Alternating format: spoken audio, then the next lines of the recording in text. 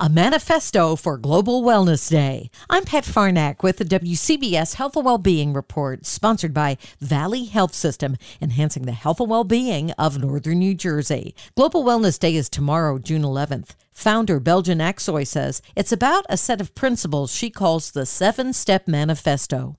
Walk for an hour, drink more water, don't use plastic bottles, eat healthy, have a family dinner, do a good deed, and sleep at 10.